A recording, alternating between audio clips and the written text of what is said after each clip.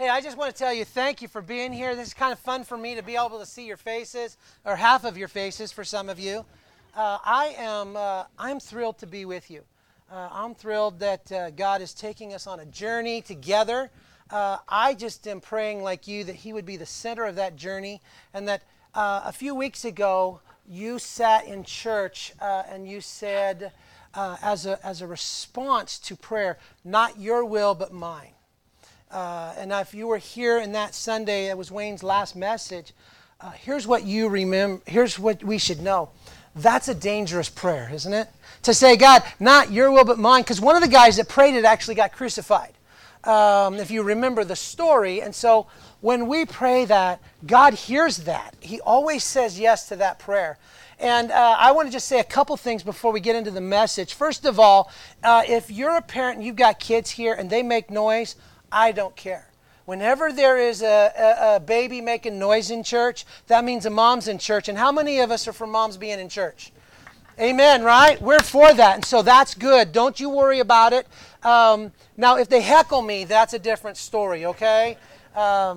Here's what I want to do is I want to just tell you a little bit about myself, introduce myself so you know who this crazy guy is that's standing in front of you and what I actually get to do when I'm not here. I met Christ in July of 1966, so it's been a couple years. There was a church called Grace Bible Church. It's on Hazel Avenue. Before it was Grace Bible Church, it was Hazel Avenue Baptist Church, and that's the church I met Jesus in. It was in a little room, and a man named Roy Clark, not from Hee Haw, picking and grinning guy, he told me about Jesus, and he said, listen, Leonard, if you will ask Jesus into your life and to forgive your sins, your whole life will be different. And at that age, I didn't know what sins I had, but I knew he was telling the truth. And so I committed my life to follow Jesus. The next day, I knocked on my neighbor's door and I said, listen, everything I heard about Jesus this last week in Vacation Bible School, if it's true, you got to know Jesus because he's the best.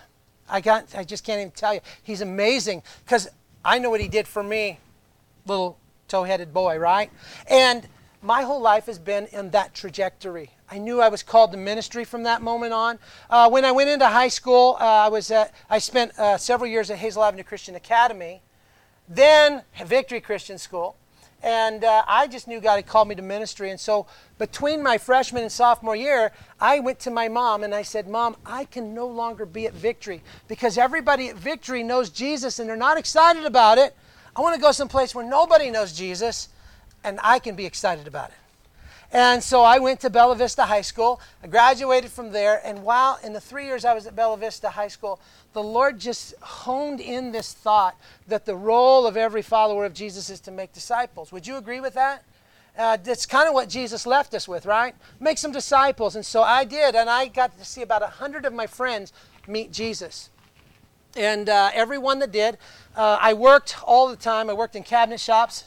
Stuart. I worked in construction from the time I was a small boy because all my family was in that. And I bought Bibles for every one of them. And we bought NIVs because that was the controversy back then. NIV, that's not King James or New American Standard. It's amazing the stuff that Christians fight over, isn't it? And so we bought them all NIVs and New Living Translations, or New Living Bible. They didn't even have a New Living Translation back then. And I taught them all how to read it.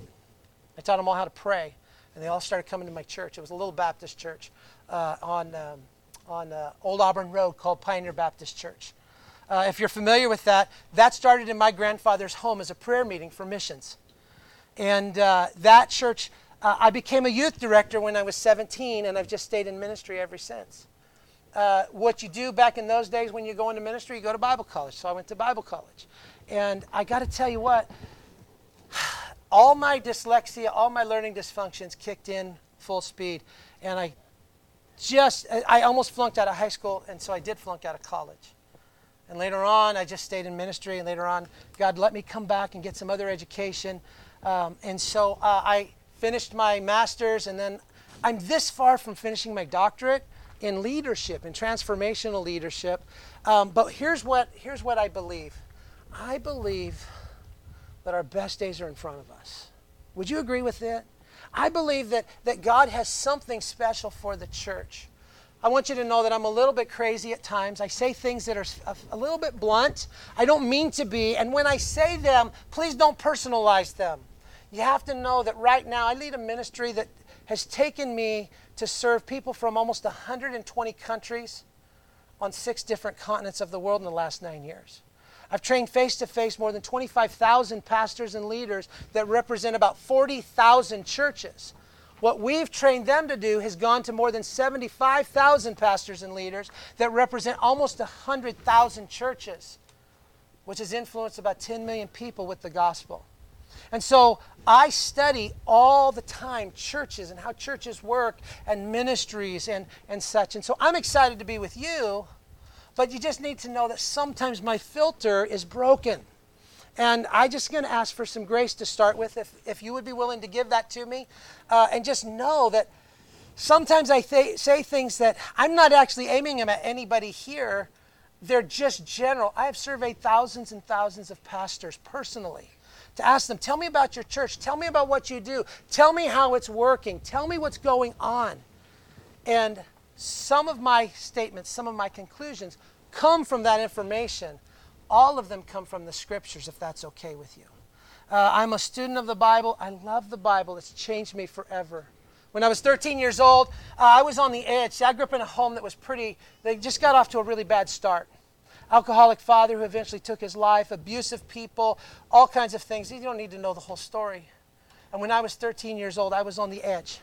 I was literally on the edge of saying, I could go this way or I could go this way. And when I was on that edge, the Holy Spirit just spoke to my heart gently and said, if you go down that road, Leonard, you're going to miss out on all the good stuff I've planned for you. 2 days later, a man came to me and he said, Leonard, I have a dare for you. Now, dare 13-year-old Leonard to do anything? It's done. Right? Now, you got to, this age, Leonard, you're going to have to put some cash on it. But 13-year-old Leonard, just do it, and I did. And so he says, here's my dare for you. I dare you to take this. And he handed me my little King James Red Version Bible, right? He says, I dare you to read this for an hour a day for 365 days. And I went home and I got my mom's egg timer. You remember those little digital ones? You tick, tick, tick, ding. And for 1 hour a day for 365 days, I read that book. And it changed me. It healed me. It transformed me. It transformed the way I think, transformed the way I saw in people. It transformed how I love people. It changed everything about my life. That's the power of the Word of God. I began to do other kinds of study in the Word. When all my friends were reading Moby Dick, Grapes of Wrath, all those books, I was taking my book reports out of the TV guide and reading my Bible. I just didn't have any desire to do anything but study that. And so that's where I come from. And so as we head down this road, I just want you to know what you're getting when I come here and when I stand here. I have one other passion, and you just have to know this is true. I love the church. Jesus loves the church. What he did for the church, is amazing. I love the church. The church is beautiful. She goes where no one goes. She loves who no one loves. She says what no one says to people who are not always grateful.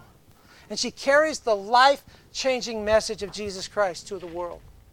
And I come from that perspective. And so if you're okay with me loving the Scriptures, loving the church, and loving you, then we're going to have a fun time. But I'm going to need grace. I can just tell you that right now, straight up. I'm going to need a lot of grace as we walk down this road together. I'm a little bit passionate, in case you couldn't tell. That's my leadership style. I lead from passion. I don't let a lot of moss grow under me. I like to go and do things. And so I'll try not to go too fast. So I want you to take your Bible, if you would. And I want you to go to Matthew chapter 7. We're going to take over the next couple months, and we're going to study the Sermon on the Mount. But as we study the Sermon on the Mount, I'm going to do something. I want to start at the end, if that's okay with you, because I think sometimes you have to start with the end in mind. Here's what I learned building houses and doing cabinetry. You always start with the end in mind. You start with what you know it's going to look like, where it's going to fit, what the function of it is going to be, and then you take a blueprint or a printout or some kind of a design, and you build from there. When Jesus came to the earth, not all of his messages got titles. Not all of the things he said got titles, but some of them did. And this is one of the big ones. It's the Sermon on the... We know it, right?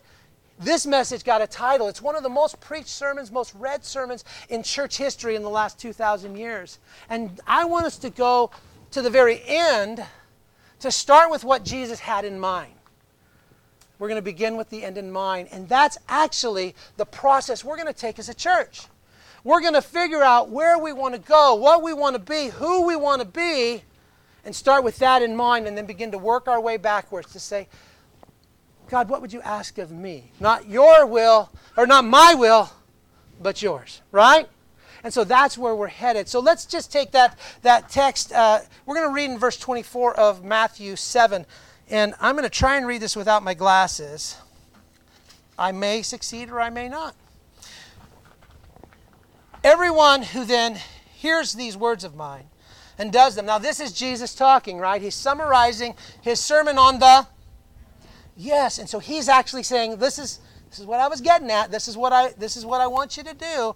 Everyone who hears these words of mine and does them will be like a wise man who built his house on a rock.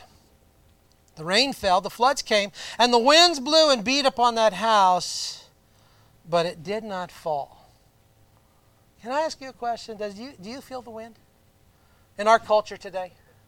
Do you feel it? Do you feel the storm? It's here now. This is not just hyperbolic or hyperbole or an illustration for what life is like. This was actually happening then too. Jesus is speaking these words to people who had seen 30,000 of their friends in the previous years hanging on Roman crosses, dotting the roads of Palestine. It was a people who were overtaxed, unappreciated, and marginalized. The majority of them were poor. There was a religious elite who held all the power, and they were underneath the Roman governor. And so there was always this conflict, and there was always this tension that Rome was going to bring in soldiers. In fact, if you study the history in this time, Rome brought in soldiers and tried to kill them many times, and they couldn't extinguish what God was doing. And don't we land on that confidence? God's doing something that cannot be stopped because he builds it. It's his church, right? And so Jesus is speaking to a group of people like that. And he says, listen, whoever hears these words and does them, he's like this. He's like, or she is like a person who is going to build a house, who starts with the end in mind, right? And says, this is what I'm going to build. And in order for it to be successful, I'm going to have to do some heavy lifting. I'm going to have to do some digging. I'm going to have to do some hard work. We stand outside or sit outside of a building that represents, many of you already know that. We sit in a church that many already know that it takes a lot of work to put together a church. And thank you for that. So grateful for that. And here's what God is saying through Jesus. He's saying, listen, the rain's coming, and the floods come, and the winds blow, and they beat on that house. But it did not fall because it had been built on a rock. What a great song to sing for us. Christ alone, cornerstone. My hope is built on nothing less. What an amazing, amazing, thank you for that. Thank you for leading us there. And then he goes on and he says this. And everyone who hears these words of mine, but does not do them, he's going to be like a foolish builder who built his house on the sand. And the rain fell, the floods came, the winds blew, and they beat against that house, and it fell. And great was the calamity around it. And when he finished these words, the crowds were astonished. I just pause for a moment. Don't you think we need some astonishment at the words of Jesus again? Not doing devotions, but actually coming back and reading and going, oh my God, and meaning it. Not a statement of surprise, but a statement of embracing. Oh my God, this is what you've said. That's where we got to be. for God to continue this process. Everyone who heard these words were astonished, because he was teaching them as one who had authority and not as scribes. Would it be okay if I just put my own translation in there? Jesus was talking like he actually wrote the words. Right? What authority, what power, what an amazing God we have. And we get our source straight from that. And aren't you grateful? I want to make a few observations from the life of Jesus this morning. We're living in a time in which our problems are common. The issues are common. Somebody said to me last week, they called me and said, Pastor Leonard, I'm worried. I think the world's falling apart. And I said, well, duh. But, and then they quoted, and as it was in the days of Noah, it will be in that time. You guys heard that before? This is nothing like the days of Noah, by the way. Because in the days of Noah, here's what it says. Every inclination of a man's heart was evil. We're not there. That's not true of our world. That's just true of what they print and what they tell us. Every day I run across people who are amazing followers and friends of Jesus, who are doing great things. God has more than 1 billion people in this world whose hearts are not turned to evil. We are entering closer to the time of Jesus' return, but not because of COVID or because of a government issue. Just because time keeps ticking, right? And we have time to do what God wants us to do and be who God wants us to be and live into that. Every inclination of our hearts is not towards evil. We're not living in that time, but we are living in difficult times. Here's how one of the writers of the New Testament said, there is no temptation or struggle that has come upon you that isn't, you know that word? Common. We live in a world where the problems are common. I know a lot of people who are struggling with health. I know a lot of people who are struggling with resources. I know a lot of people who are struggling with finances and who are struggling with their families, who are struggling with just their own anxieties, who are struggling to figure out how do we make sense. These are common things. And by the way, you know Jesus, and the people who don't know Jesus are struggling with the same things. We live in a common world. And Jesus enters the scene and he begins to preach a message that says, I want to tell you about something that's uncommon. A different way to see things, a different kingdom, a different mindset that is uncommon, because our common approach to common problems will not solve them. We've heard that saying, if you always do what you've always done, you always get what you always got. It's not true. You always get less than you've gotten. Because the laws of entropy, the laws of decline, will always take us down. And God, through Jesus, enters the scene and he says, listen, I want to talk to you about a kingdom that's uncommon. It's not like the world around you. It's not like what you've experienced. It's different. It's different from the law. It's different from your heritage. It's different. And Jesus comes in and he says, whoever hears my words about this kingdom, whoever hears my words and does them about this kingdom, this uncommon way of thinking, this uncommon way of living, I'll tell you what he's like. He's like a builder who said, I know what I want to build, and so I'm going to do what it takes to build it firm and strong. I'm going to dig deep and build a foundation, and it's going to stand. We want to be the kind of people who sit in a world who say, what we've built is strong. What we've built here at East Parkway is strong. What we've built in our lives is strong. What we've built in our families is strong. Because there are enough people in this world who didn't build something strong, who are going to be knocking on our door going, could I have some shelter? Could I have some space? Could you help me out?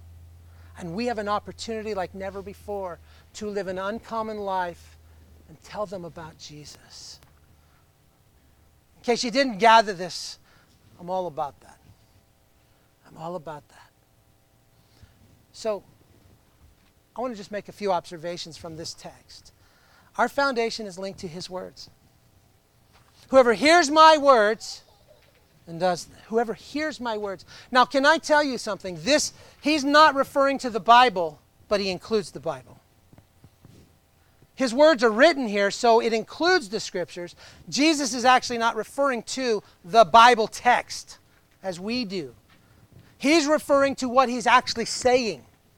I'm telling you about this uncommon life, this uncommon world, this uncommon way of living where the poor are blessed and where mourning people are comforted, and we're going to look through that over the next several months. That's what He's referring to. He's literally referring to what He's just said. Whoever hears what I just said to you, I'll tell you what He's like. Our foundation is linked to what Jesus is going to tell us from this Sermon on the Mount. The kind of lives we build, but we got to build it with the end in mind. Can I be a little blunt for a second? I got the microphone, of course I can. If we live in survival mode as people, as churches, or as Christians, we're not building with the end in mind. We're building with ourselves in mind. I want to survive. I need to get through. I need to make sure that I have enough today to get through. We want to build with the end in mind of what God wants for His church, what God wants for His people. Let's put that in our minds. We're going to talk a lot about that because He actually explains what that is in chapter 5. Let's keep going here. Our foundation is directly linked to the words of Jesus. I have an assignment for you. Would you read the Sermon on the Mount every day this week? It's just 3 chapters. Would you just read it every day this week and ask yourself this question? What are you really saying? Now, you've been taught this. You've studied it. Some of you have actually taught it yourself. Here's what I'm going to ask you. I'm going to ask you to hit the eject button on all that for just a little bit and just read it saying, Jesus, what do you want to build? Tell me about it. I'm listening, not my will, but yours. I'm just listening, Jesus. Whatever you want, the answer is yes. I don't have a no for you, Jesus. The answer is yes. It doesn't. Once you say that, everything else is logistics, right? And so, our foundation, East Parkway's foundation, is with the end in mind. And it's linked directly to Jesus' words. That's why we started with Jesus' words. Here's the next one. Hearing is not enough. Hearing is not enough. We can't just hear and go, oh man, that was so good. What a message. Thank you. We can't just sit in Bible study, go online, read a devotion. Oh, that was so good. You nudged me enough. You fed me enough. You fueled me enough that I think I can get through today. He says you got to do something with it. You got to act on it. You got to live it out. You've got to take it in and say, now what does this look like with skin? How am I going to do this? How am I going to love my neighbor practically? What am I going to do? When this whole coronavirus thing started to land on us, I sat down with my wife, and Marilee and I sat down together, and I said, let's decide something. That when this is all done, let's decide the kind of people we want to be when it's over. And we said there's 3 words that we want to define us in our journey through coronavirus. I didn't want to start rumors. Here's what we said. We want to be more generous than we were starting. So we began to say, God, how would you let us find people to give to? How would you let us make other people around us feel blessed in a time when they feel robbed? And so we found ways to be generous. We made food for people. We sealed it and vacuum packed it so they could feel safe with it. My wife works at Starbucks, and she brings home tons and tons of coffee. And so all of my neighbors got coffee. because they couldn't go out and do it. We found ways to just be generous. We found people who had needs, and we said, listen, whatever we can spare, let's go give it to them. We want to be generous. Here's the second thing we wanted to be. We didn't want to just be generous. We wanted to be filled with hope. And we wanted God to make us more empathetic to others. Those were the three things: generosity, hope, and empathy. And in order to do that, we had to choose what words we would hear and how we would live. We had to actually act on it. And that's what Jesus is saying. If you really want to build a foundation, you got to hear, but it's so much more than hearing. I'm parked right over there, and that's how far it takes me to forget what Jesus said. We're not much different, are we? I can say, oh, I'm convicted. Then I go home, and here's what I think. This afternoon, I got to drive to Medford, Oregon. I got a bunch of meetings there this week. And I got to get my bag packed. I got to get I can shift my mind so quickly that I forget to do what Jesus says. I felt it. Isn't that enough? In fact, pastors are often measured by how they make you feel, not by what they get you to do. In fact, when they start pushing to get you to do something, that's when people get mad. Right? I know, I've been doing it a long time. I've had people mad at me for that. Jesus said, listen, once you have the end in mind, once you understand, I want you to hear what I'm saying, and then I want you to do something with it. This week, I'm asking you to do something. Would you take the Sermon on the Mount and read it every day? Read it a couple times if you want. Read it 10 times if you want. But we're going to walk through that in detail over the next few months. And I'm asking you to read it. But I'm asking you to do something else. I'm asking you to share it with somebody. I'm asking you to put some skin on and say, wait a minute. Blessed are the poor in spirit. Do I know anybody who's struggling in their spirit?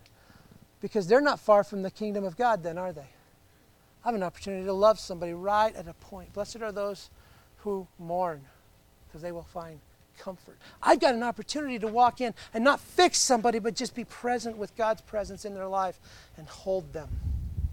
I was at a funeral yesterday. My cousin was tragically injured and died a few weeks ago. And I spent 6 hours in the sun at a funeral outside, just simply holding my cousins and loving on them. Didn't have any answers. Didn't have any reasons. Just there. That's living it out. That's doing something with it. So our foundation is linked to His words, but hearing is not enough. Can I give you another one? The issue is not the storm, but the foundation. In this story, the issue is not the storm. Both people face a storm.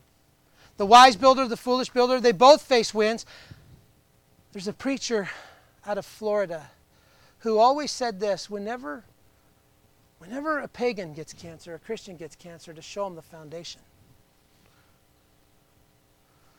Whenever a pagan loses their home, a Christian loses their home, to show them the foundation.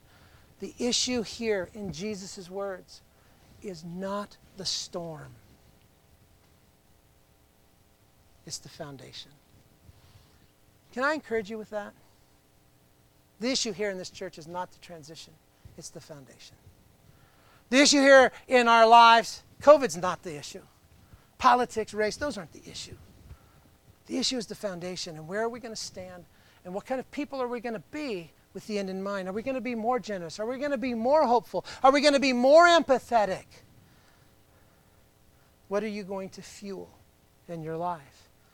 The issue is not the storm.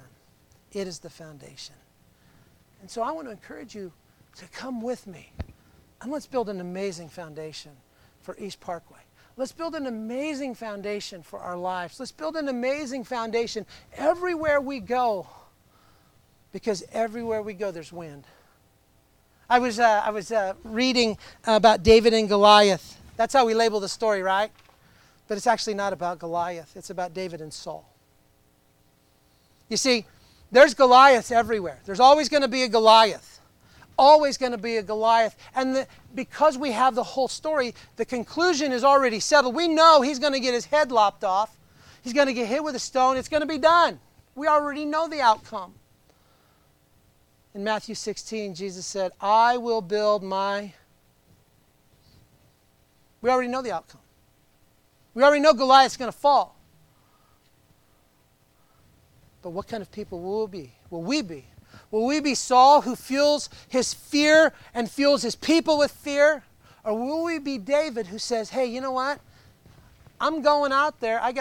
He was never in doubt. He wasn't going, I hope this works. He was going, oh, yeah, you're going down. In fact, I got some stones for your brothers too, pal. And what did he say when he entered the field? I'm going to cut off your head. You're going to be dead in a few minutes. Wow.